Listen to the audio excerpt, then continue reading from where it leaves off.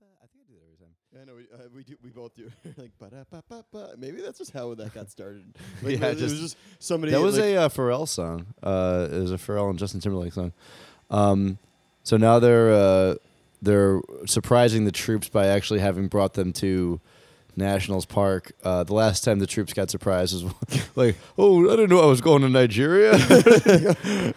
What are we doing there? Yeah, like why is this operation in Cambodia? 10 clicks up the river. That's Cambodia. Exactly. Kirk is that his name in Kurtz, yeah. Kurtz. Oh, Kurtz, yeah. Well, that's Marlon Brando's name, yeah. Yeah. So welcome to Infinity License episode 45. I'm Leonard DeFranco here with Brian Pisano, and Hi. we are we're doing chillax mode today. We're sitting on the couch. We have the home run derby in front of us. I really think this should be. I think in the future, maybe this is our new direction for the podcast. We just fully realize that our ideas are not articulate or smart enough. So let's just do what we truly enjoy doing, which is just being lazy and watching baseball. And we're drinking beers And drinking we're beer. like just sitting. I'm Seamus' side right now. Mm-hmm. That's my position. Seamus' side is an important position. We have to keep him. He'll be quelled now mostly. He won't be dropping his bone all over the place. I mean, he'll probably be dropping it on the rug. It will be less loud. So loyal listeners will not hear the signature dropping on the on the tile. Seamus or dropping your hardwood. bone. Damn, what a gangster. And Bryce Harper is wearing his America. His Last Samurai thing. Yeah. Yeah, which is particularly funny because he's a Mormon, and Mormons were essentially a separatist movement from the United States and a radical group that were seen as separate from, or their explicit mission is to overthrow the government of the United States, or was for a certain amount of time. They should get it. Why didn't the Mormons develop an industry the way that Indian reservations have casinos? Like Mormons could be the fracking religion, you know? I think it is. I think they are hyper successful. I think. Have you ever seen a poor Mormon? You know, No, I have not. And they all seem to be generally pretty fit. I mean, look, evidence. Bryce Harper. That's all the evidence I need. And Bill Paxton, Oh yeah. Chloe Sevigny. You know, I would bang pretty much any Mormon. And they also Mitt just Romney? turned like a desert wasteland into a thriving community. Like essentially, Wasn't Rob Portman they made Utah bloom. yeah. A state with plenty of wildlife and agriculture and people before they showed up. So we're just chilling here watching this, and we got a couple topics to talk about. I guess the first is you want to go into. Do you want to talk about what you're currently reading? Oh yeah. Technically, I'm listening to. I got the audiobook because I always get audiobooks for books that it's either current affairs books or like news or science books because that's what I listen to while I'm exercising. So I feel like I'm doing I'm learning and I'm exercising. Like, Warrior poet. Exactly. But the book is called How to Change Your Mind. The subtitle is something to the effect of The History of Psychedelics in America and Psychedelic Experimentation in Science by Michael Pollan, I think his name is. It's great. It's really interesting to me because I've never taken psychedelics before. I'm a square like that. But it's very interesting because he does a great job of giving a history of the psychedelic movement purely through the lens of kind of like its original intent, which was scientific purpose, and like he traces it really. I mean, you could go back to, the Amerindians or indigenous peoples that were doing ayahuasca or psilocybin ceremonies, but the modern movement really goes back to Albert Hofmann in 1943, Who lived till the age of 117 or yeah, it was I think 102, but he was still like 102 or 103, but on his 100th birthday, they had some kind of conference. I don't know if it was in D.C. or somewhere in America, and he was like, so they had this huge conference for his 100th birthday, and he was like hugely part of the party. Like he was still at 100 years old, was like the life of the party. Yeah, because he can spike the fucking punch, dude. Yeah. No, but he was like that dude to every party. Yeah, that's true. Well, that was his whole thing, though, is that, he incidentally, people know this story, but, he discovered LSD by accident. He was working for a pharmaceutical company. It was like ergot poisoning or something before that, Yeah. wasn't it? It was, they thought it was, they were studying the chemical compound for something else. What they thought would have been, some kind of food poisoning or something else. Then he incidentally took a dose, because that's actually what, in this book, Michael Pollan talks about a lot, where it's the way that our scientific process has been administered is kind of a new, the way we do studies now in some ways is good. Like we do make sure that there's a lot, like the FDA has a lot more control over things, and there's a lot more like double-blind studies. There's a lot more control groups. It takes a lot more effort to get something passed through and get things passed on to human test subjects. But it was seen up until like the 60s that most scientists would participate, or a lot would participate in the studies themselves. So they saw it as actually not a deterrent, but really as like scientists, if they're going to participate in this or they're going to be working with human studies, they should also be part of the study, because it's like, well, they're putting some skin in the game by I feel like that's actually a pretty time-tested tradition in science. I mean, I remember reading about someone who was understanding the digestive system by eating his own puke. Oh my God! Yeah, some scientist in like the 17th century. Yeah. Yeah, I mean, like, and there have been, I've seen sleep deprivation studies, have been done by people who are just recording not. Actually, the most famous self-administered science experiment is probably an apocryphal story about two, Enlightenment era French Revolution scientists, one of whom was scheduled to die by guillotine, and promised the other one that he was going to blink as many times as he could after the guillotine. And was this French Revolution or was it English Civil War? I think it might have been. I thought it was French Revolution, Yeah. but either way, I've heard that it is dubious Yeah. that it happened at all. But let's just say it was 5 times. Yeah, that you could. Still, I would have made it you still 5 have times. the capacity to blink. And, yeah, then until the blood runs out. That's not a bad way to die. Just like keep blinking until you just don't until exist anymore. you kill until you've blinked your last blink. It's a great playing this guy. Yeah, Michael Pollan is the guy who the New York Times food writer, right? He was the one who wrote The Omnivore's Dilemma. Oh, really? Yes, and his whole thing is eat food, mostly plants, not too much. Yeah. That's his, like, he's distilled his entire, I guess, dogma about eating into that epigram. The idea being that, like, I guess you should add that eat shrooms. Yeah. A little bit a day, every day. Yeah, dude, I have taken psychedelics before, and I've done it in a recreational sense, but I actually have, I now would only do it in a recreational sense, because I have tried to sort of take it in the communion sense, and it didn't work. Well, that's interesting, because, and I had that question for you, because a huge part of the book is about how set and setting determine your experience. So that's the reason why the scientific community, for a while, it's come back into vogue now, and starting in like the late 90s and early 2000s. But the people that were outside of the psychedelic science community were upset with the results of the study, because they're like, you're purposely engineering this for the results you want. But the arguments for Hoffman and a lot of the other scientists who were the originators of the movement, American or Swiss scientists that were involved in this, were saying that, like, well, we have to, like, part of this, we've noticed that, like, we can, this doesn't change unless we engineer a certain setting. Now, it's not a universal maxim that, like, if we set a nice environment and make it kind of like a very communal, holy experience, it's going to dictate that you have a good or bad trip. But it does, like, the outcomes seem to dictate that. Like, the more times they did that, the more people seemed to have what they determined as a life-changing experience, or a vision that they counted among their top 5 spiritual moments in their life, and that kind of stuff. But he also talks about how Michael Pollan, experiments on himself, and he says how, well, I had a great time, but I don't know if I would call what I just experienced any kind of spiritual or religious experience. Like, I'm a pretty secular person, so it's interesting, because there are a lot of. Does he come into the book? Because I've heard, I guess the other context is that this book is like making waves. I've seen it a number of places. People have been talking about it. I think that it follows a more informal trend about microdosing that has been, trending upwards for like a couple of years.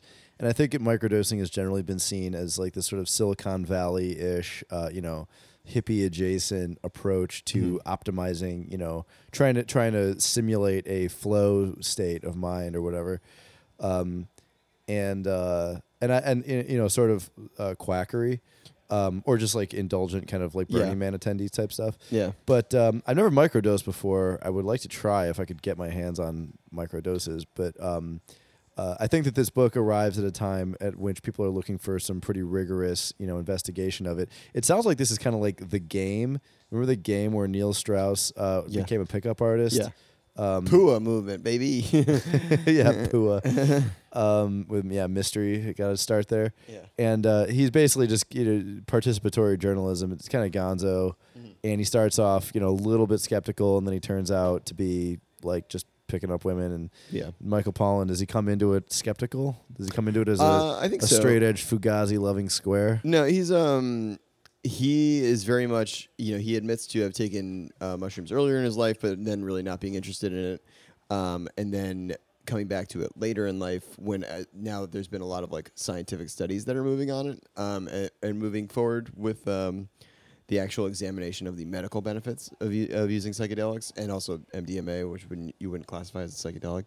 But that's in the same group of like formerly Schedule I drugs that are now becoming MDMA also, which used to be a therapeutic drug exclusively. Yeah, it originally was, and then it really only was removed from that when it got a reputation as a club drug in like the early '90s. And deservedly so. I mean, it's a fucking amazing club drug. Yeah, but also it's do you remember? I don't know if you remember that, like in the '90s or the early 2000s, ABC like Primetime did a special on ecstasy that essentially encouraged you to go do ecstasy. It called into question the entire consensus that ecstasy, if you remember, like the rumor was that it would like drill holes in your brain. I do remember that.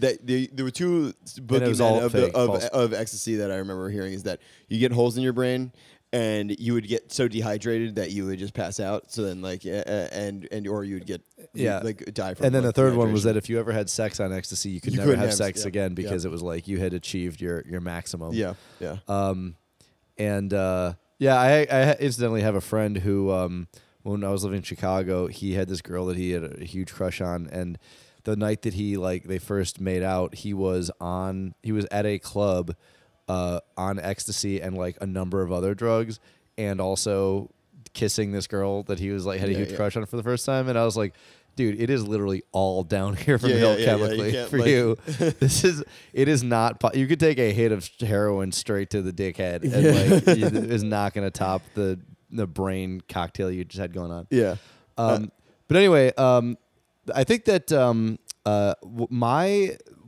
so when I was in college, I just smoked a little bit of weed, and it wasn't that much, but I started to have a completely psychedelic experience. Really? Marijuana is a mild hallucinogen, but what I was doing and seeing, like someone was playing Guitar Hero in front of me, and I just totally was transported. Like I was just the imagination that I had was very meaningful, honestly, in the way that you see a lot of these clinical studies of acid and stuff. By the way, guess what my initials are?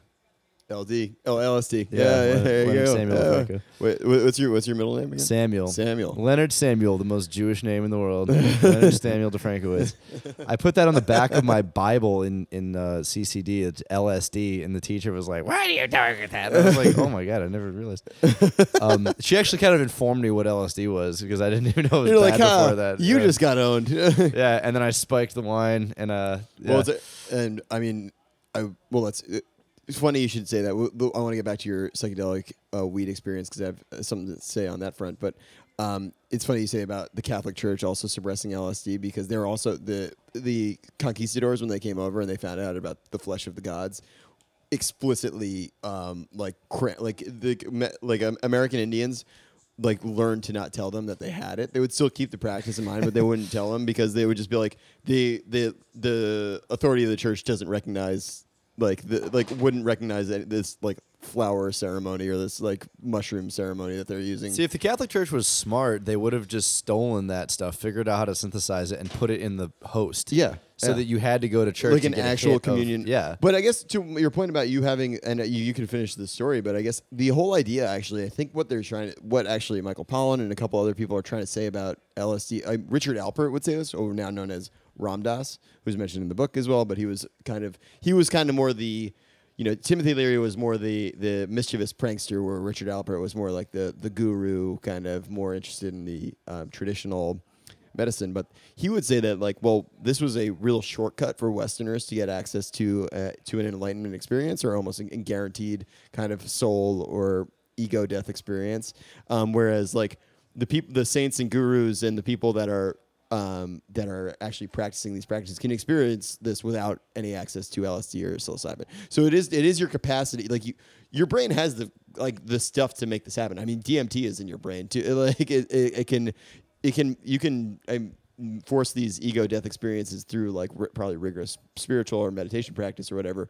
But I think a lot of their big conclusion was like, this is a good way to get people to like wake up to this, because it's just a shortcut essentially. It kind of like gets us from A to B without convincing people that they have to commit their lives to a life of like monastic life of absolutely. yeah. That what you just said is exactly the story I was going to tell. No joke. I seriously, Sorry because to steal it from no, you. no, that's awesome. Actually, it shows that why we cast. Yes. This is why we cast, This and is also why we cast. Yeah, I now feel in communion. Yeah. No, that story is I told my mom that I had this, and my mom is the closest thing I had to a spiritual guru, and she referred me to her friend Gil, who was like this old hippie guy, and I told him about this, and he told me that exact story, that Ram Dass gave acid to a guru, and it had essentially no effect, and the reason that the guru concluded was that the universe provides an avatar for itself to every civilization in the form that the civilization trusts. And if you're full of myth, then you're going to get a myth. And if you're a chemically based, materialist society, you're going to get a chemical that gives you access to this.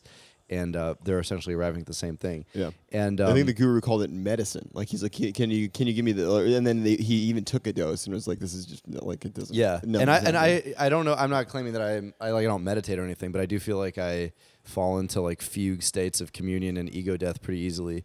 And la-di-da. No, I do. I'm very true. jealous of you. I try, so my anxiety realtor brain like tries to get. No, listen. I get anxiety when I smoke weed. I actually don't really smoke weed anymore, partly because I get too anxious. But it's some of it is like self-sabotage type thoughts, but a lot of it is in the same realm of ripping the lens off reality is stuff like, for example, akin to what I once read Allen Ginsberg say that he realized when he was tripping, which was that you're kind of looking at the plant in the corner and realizing, that plant is alive like me. It's trying to live like me. It's going to die like me. And it's relevant to say that not only have I had it smoking weed, but I actually really never had it on shrooms or LSD. I've had that meaningful feeling when I've honestly had it when I was drunk before. I've had it lying in bed, Well, it's interesting how, I mean, like, it's such a natural human impulse to kind of take us. I mean, particularly in our culture, is to take a substance. We're drinking beer right now. I mean, like, which has a lot of roots in our civilization for a lot of reasons, but like, that we take these components to just like to gain some insight or to get outside of ourselves or to get some kind of like understanding. It's funny you said that about smoking weed, because I also have that. Like in my mind, I'm like, oh yeah, I want to do that because it feels like a little bit easier than maybe like drinking a beer or something like that. But then I'm like, what happens to me is I also note like maybe that I start with that Allen Ginsberg like oneness, like I recognize like the individuality of things, or like the individuality, but also the communion of all things and all that stuff. But then I get anxious when I start thinking about like I really have a hard time watching TV if I've smoked weed, because then I'm just like, oh, all this is bad. Like if I see a commercial, I'm like, this is annoying. Yeah, like this is absolutely. like, and then I get just caught in the thing. Like, what are we doing? Like, why am I watching this stupid Geico commercial? Like, and then like I just get into this real existential like K-hole where I just lose, and then the experience becomes bad. Like, but that's, I mean, I think that's the kind of the reason you do it, though, right? Yeah. I mean, you want to be able to contend with the ugliness of your reality. If you feel it's ugly, you could also feel. I mean, the problem with me is that when I get to the feeling the opposite, like utter beauty, it just feels sad because I feel like the fleetingness of life. Like if I was sitting on top of a mountain watching a sunset, I felt that this weekend watching a sunset over Oyster Bay. I was just sitting on the beach and I'm like, ooh, in the depths of winter. Yeah, Gina lives out there, or Gina's family lives out there. Like just. In the depths of winter, I'm dreaming about like this exact feeling. I'm like, I have no shirt on, and I was just like looking, and like that makes me sad because I'm like, I'm gonna, like you can't take this with you. It's almost more comforting to be able to just sit there and hate on something, like because it's like, man, I see what they're fucking doing to us. It just gets me anxious but then I also end up in that same place because I'm like, what? like time is fleeting, and I'm wasting it here. Just like you know what I mean. Like I could have just been doing something else, but here I am watching for the nth time the dumbest Bud Light commercial. Well, that like, is, like yeah. them just yelling like dilly dilly at me, and I'm like, I hate this. God, dilly dilly dilly. Are we watching a Dilly Dilly commercial right now? I think we might be. It might be. Oh no, it's Taco Bell. Anyway, so do you have? Let's We'll put a button on. So I guess I'm about halfway through, and it's actually pretty funny, or a synchronicity, as the people in the spiritual and psychedelic community would say, that you mentioned, because they just got to a part where Richard Alpert had dosed Allen Ginsberg, and he was walking through like naked through the streets of like Cambridge or Newton or whatever in Massachusetts, just saying like, love is everything. Everything is love. He called Jack Kerouac apparently and said, Jack, this is God. G-O-D, God. I knew, that God. oh, Well, that God. Why did you cause so much misery? By the way, the ironic thing is that if you ever watched that old William F. Buckley Crossfire episode with Jack Kerouac, and Allen Ginsberg's in the audience, and Kerouac is just shit-faced drunk. Oh my God! And they make a joke about, because he's talking about the hippies, and the beat, they were essentially seen as like post beatniks at the time, and Jack Kerouac was like the proto beatnik, and so he was brought in as some sort of expert on the hippies, even though he really had no idea what was going on there. And the guy commented like, Kerouac's an old fashioned, he's stuck on alcohol, because Jack Kerouac was just being a dick to this professor that was kind of clueless guy that they had on. Anyway, that's pretty funny. William F. Buckley. It's just proving that it's like, what if we just let this guy? If you let him be openly gay, he wouldn't have been this reactionary, horrible person. Like, you know what I mean? He wouldn't have been this like. If you ever want to see how far the Republican Party has not come, look at like the policies of like George Wallace and stuff that William F. Buckley was defending as perfectly reasonable. Yeah, and he was a New Yorker too. Like, that's the other thing. It's like, yeah. Anyway, also the other thing I want to say about that is that there's a lot of, I think, opportunity for hucksterism that is in this space. A couple years ago, I looked up a bunch of Ram Dass YouTube videos just to see like what he was talking about, and a lot of it's bullshit. Like I take Ram Dass a little bit, but I'm curious what you think is. Just a very woo woo stuff. Like, I feel like Alan Watts does a better job articulating what Ram Dass was trying to say a lot of times, and they're saying a lot of the he's same still things. alive. Alan Watts? Ram Dass. Ram Dass is alive, yeah. But I'm saying, I know. Alan Watts died a long time ago. Ram Dass is alive. Like, in other words, there's a limit to how much he needs our exegesis. Like, but I'm just saying that, like, I could see, like, his lectures were a little bit, I think his importance in the movement, I think that a lot of people also some people describe being in the presence of Ram Dass is that he's, like, he's like a modern saint a little bit. It's like you don't get it unless if you're in the presence of this guy, you kind of just see that like that. Yeah, but I don't know if that's I true. was in the presence of a real saint. I went to meet Amma, who is a Indian saint who like travels the world, and she's one of these gurus, and her thing is that she hugs you, and it was pretty cool. But like, I don't know, it wasn't like. I don't. I just. Well, I think that's also just your setting. You know, I think your setting is skepticism. I don't think it's skepticism necessarily. I think it's just, what do I know? You know, like what do I? What are they playing on inside of me to elicit this? And yeah. Well, but then I mean, in the vein of hucksterism, though, would you say that Ram Dass is a huckster or just a bad guru, or like? In your I just mind, didn't think what he had to say was that profound. Yeah. But think about it, but that's to you, Lenny DeFranco, who was born in the late 80s and, you know, like grew up with a mom who was kind of inclined to that. It's like, think about somebody who grew up in like the purely material, like 50s and 60s, like early 60s. Yeah. Like your Don Draper archetype, who's just like, oh, well, obviously, if you just get a house and buy some Coca-Cola, like, and a Ford motor, you're going to be happy. And like these people who steel belted radials. Yeah, exactly. And these, so the people, I think his audience was mainly people that were realizing the limits of materialist and consumer culture. Yeah. And you know, now we also live in a time when you could just access a Ram Dass lecture by just typing in Ram Dass. Like, you had to go seek this guy out previously, like go to like Cambridge or wherever and like find a lecture hall where this like weirdo hippie dude who went to India, like who took a bunch of acid with like what, you know, before he gained notoriety was seen as just like a crazy scientist, but then after was seen as like essentially a terrorist by the United States government, you know, like, and when like was essentially seen as like an enemy of the state and was like constantly in jail or in debt Or both. Like he would, in the book they talk about how like Tim Leary, like anytime that he like ran out of money, he would just write another autobiography. Like that was his like bank account. Like he would.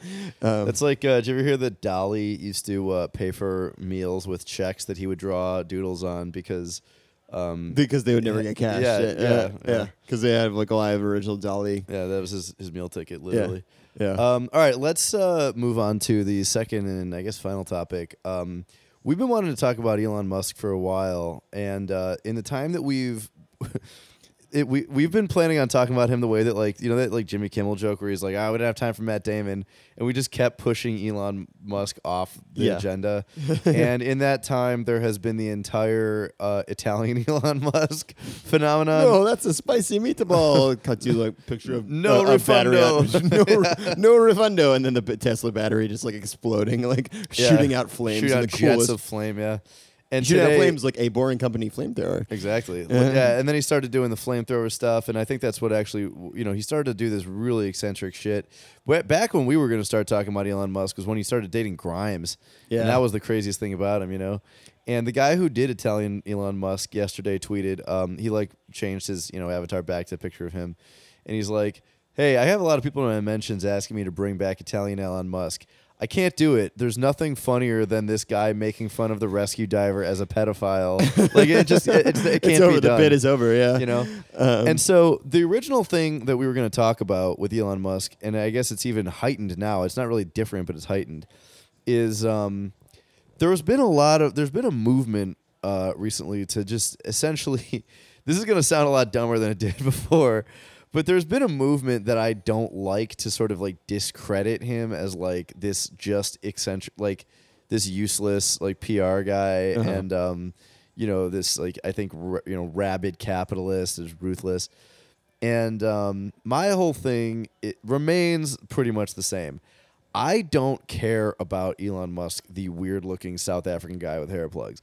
I care about the fact that in order to do very logical technological steps like making fucking solar panel roofs that send electricity to a battery that powers your house and powers your car instead of having to buy it from ExxonMobil, to get to the point where we're able to have these things as a society, there's nothing technological standing in the way. There's a cultural shift, and the cultural shift is going to take a big, gigantic, macro scale, possibly lifetime long PR stunt to accomplish. Yeah. So I don't care that Elon Musk is like eccentric in these ways or like shits on totally valid questions from reporters or whatever. I actually don't even really care that he violates union standards. I think he should like allow them to unionize and stuff. But like, if anyone like should get a dispensation, it should, which is not a legal concept, I understand. But I'm just saying, like,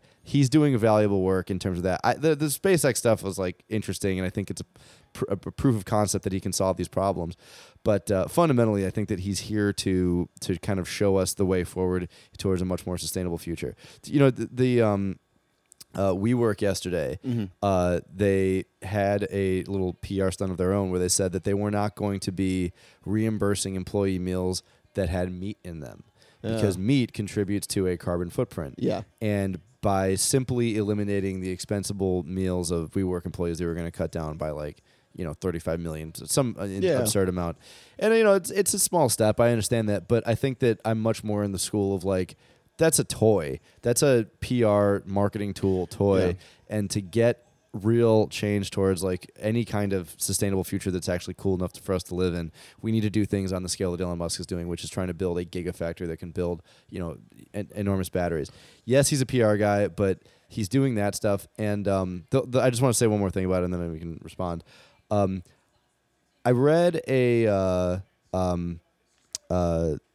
article recently by Henry Kissinger about AI. Oh boy. Okay. And in this article, Henry Kissinger is talking about essentially how he learned about AI recently and is extremely concerned about it. Yeah. Okay. Wow. Right. That guy? Yeah. And wait until you hear why. It's because the reason that he's concerned about it is because who knows what kind of decisions a purely rational Have you machine seen would make. this Terminator movie? Yeah, and like he's concerned because of the mathematical, cold lucidity with which the machine is going to make decisions, which is ironic coming from someone who could not have been a more ruthless, cold-blooded pragmatist who has so much fucking blood on his hands. Oh yeah, war criminal. Well, absolute war criminal, yeah. and Speaking of Cambodia, shameless yeah. realpolitik practitioner. Yeah. Anyway, so Cambodia was the least of it. I mean, like Cambodia, yes, that was a Or that also was just a, like most South American nations. yeah, Like- Chile, Yeah. what the support of General Videla, all that. Anyway, so that was a bit rich, but what I want in this article, he was doing what a lot of people do with AI and a lot of technologies, and actually what a lot of conservatives do with any new policy, which is just raise a bunch of questions and use those questions as dispositive about how impossible something is going to be. So, should we live in a world where the best singer and songwriter is a machine? And just you string enough questions together, and eventually the small-minded are going to become convinced that this is not an endeavor worth it. Too much is going to change. It's dangerous. The reason I say all this is because Elon Musk is a refreshing rejoinder to that. By embracing first principles, which you believe what you want about Elon Musk as a Twitter personality, but first principles is a totally valid thing for us to bring back in these intellectually deprived times.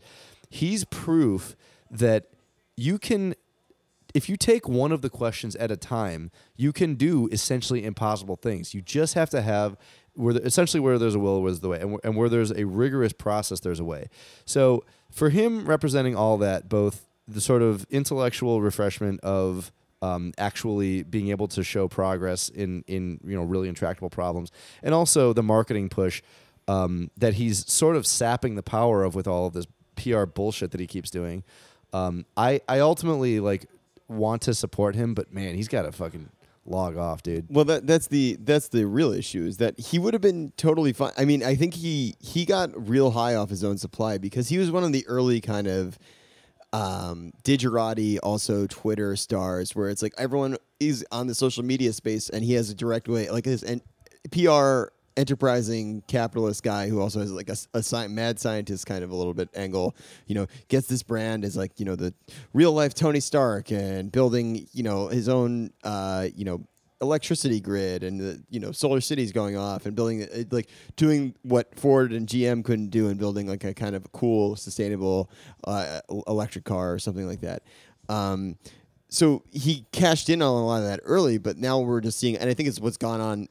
We were all in this early stage social media euphoria about like, wow, Facebook and Twitter is going to make our lives better. We can communicate with everybody and everybody's ideas can be shared in this democratic, flat platform where anyone has a voice and you can even, it doesn't matter what their income or age or gender or race and all that stuff. But now in the Trump era, like we're seeing the dark side of that too, because for all the positive things that the internet and social media platforms do, they enable it. And they also enable that within ourselves. So it's like a guy who, like Elon Musk, who could get away with, was extended a lot of, I guess, social credit at the beginning of this whole movement. When he was building all these like cool things or had made, kind of insane promises about things, delivered on some, didn't deliver on others. He now is like kind of manifesting in this weird terror where he calls the guy who saved a bunch of soccer kids a pedo. That was. I mean, it was kind of funny. Why did he call him that? I didn't even see. He called him that. It has been widely derided as racist. Like he can't imagine. It's a British expat living in Thailand. Oh, okay, yeah. And so the only immediate reason he can imagine that guy would be. I will say, however, just as that is a racist assumption that there's no reason why a British person would be living in Thailand. However, the story of how the movie Hostel got made was that Eli Roth and Quentin Tarantino wanted to make a movie about the worst thing they could find on the internet. And what they found was a website where you could pay $1 million to kill someone point blank. And guess which country it was located in? Thailand. Yeah, it wasn't Tajikistan. Yeah, but yeah. So I guess you're right. I didn't see that. I didn't see that joke. But like that kind of, which is just in bad taste because I think it's like he still sees himself as a little bit more of a like this sideshow, which I guess maybe he is, but like now he's become kind of like center stage and center show. I'm like, hey man, we're actually like looking for you to solve some of these problems. Like, Well, like you brought up a great point, Yeah. which was if Elon Musk just logged off Twitter and didn't have as aggressive a social personality, how would the world think of him? And the answer is we would think of him as a fucking wizard, like Yeah. a magical doer. The same way that, I mean, people like me still kind of are like, hey guys, don't forget the rockets landed back on Earth, you know? Yeah. And it's an interesting commentary on like what social media does and just, you know, being overexposed. And like, you know, there was a time when like, I think, you know, that probably still exists in like Havana where people style or teenagers style themselves after, you know, one Clash album cover, you know? Yeah. And that was, it had more mystique because it was limited exposure. And he's just so overexposed right now. and that- he feels the need to just engage with random people or just say these weird things, whether it's about the British diver or like showing up. I also like showing up and calling him a pedo and then delivering a submarine, but being too late for anything to happen. It's like, hey man, why? Like if you just logged off, like you said, he would maintain an attitude. Is like, yeah, well, he's a really rich guy who's maybe running a company that's, you know, in a dubious financial position right now. But That's the thing, but like if he just stayed stoic about it or stayed offline and been like and been doing what we all think or what our brains probably want him to succeed in that front and be like, oh wow, this guy is some wizard, like pulls off some boardroom like capitalist magic and like finds a way to finance this company and build Tesla cars at scale, as opposed to like, oh, he was kind of a dick on the internet for a while. Exactly. Yeah. Like- and like that is the true story. I mean, about what his like recently going nuts thing is. Like Tesla is not in good shape. It's going to have to raise money again. And he says he doesn't want to. They've laid off people. They have no automotive experience in their executive level. There's been an exodus of executives of the company. I mean, the shit is not going well for this company right now, and so he's taking it out by totally relying on the sycophants that he's surrounded himself with, that they're the accurate representation of how charming he is and everything. It was like Mr. Burns and his yes men. It's like, Yeah. I've just hired all these yes men. You haven't told me that I've been making the wrong choices all this time, you nerds. But it's also, I mean, I think this is also a funny thing to think about, a funny thought experiment, is to think about what it must have been like to be the SpaceX engineer to get like the call about how it's like, I don't know. There's some kids in a cave in Thailand. We got to build a submarine now. Oh Like, shit! Now I guarantee you that's not the weirdest thing they've had to like build for him on short notice. I know, but it's like, well, that's why I would just I need be so stressed out. I need a dick pump, and it needs to be a two-way dick pump. It needs to be operational by 11:30 p.m. tonight. Yeah, exactly. Like I don't envy those guys. I would love to interview them after they leave the job, being like, "Hey, like let's take you on a Ram Dass What spiritual percentage retreat." of time did you spend working on space versus working on bullshit that Elon Musk thought of when he was like high? Yeah, Yeah. When he was hanging out with Grimes, It's You know, like- and also like the diversion. I mean, as a product guy, you have to understand, and I'm sure he does. You know, prioritization, everything, and saying no to stuff is the key to focus. And he's getting caught in all these stupid meme ass PR stunts. Like he said he was going to help out Flint. Well, that's great, except for like I don't know that he knows anything about the water situation in Flint. It's certainly that's not a technical issue like getting to Mars. That's a policy issue that could be solved if anyone gave a shit. And there are 3,000 communities in this country that have worse quality water than Flint. Oh, so man. like what, you know, he's getting dragged into this shit, and it's totally taking up his resources. The Tesla investor was like, I'm gonna tell him like he needs to focus on this stuff. Yeah, I mean he's just being a clown right now, and it is super fucking annoying. Don't get me wrong. The other thing is worth mentioning was that you know, my initial reaction was like, well, what did you do to help the Thailand kids? You know, at least he cared. But someone, the woman from the New York Times that he got in a fight with on Twitter, her point was like, actually, when you're leading a rescue effort that's like high publicity, the one thing those officials don't want is, you know, interruption. Is the interloping. some guy to show up with his own submarine. Yeah, because then you're going to get so much pressure from the regional government and stuff like that. You want people to just fucking step out of the way. Yeah. And Elon Musk did not do that, and he brought, you know, an entirely new level of surveillance to the situation. And it wasn't helpful for anyone. So Elon Musk, just fucking stick your head back up your ass and read more sci-fi books and try to get to Mars. Yeah, I think that's the takeaway is that he kind of And let your workers unionize, goddammit. There cannot be a way that if the scale of problem that he's trying to solve is actually even possible, he's going to have enough money to support like a unionized Well, workforce. that's the also thing that people are realizing now, that this whole attitude, which might work for guys like him who are just these weird freaks who can just kind of either like just their brains are kind of firing at all times.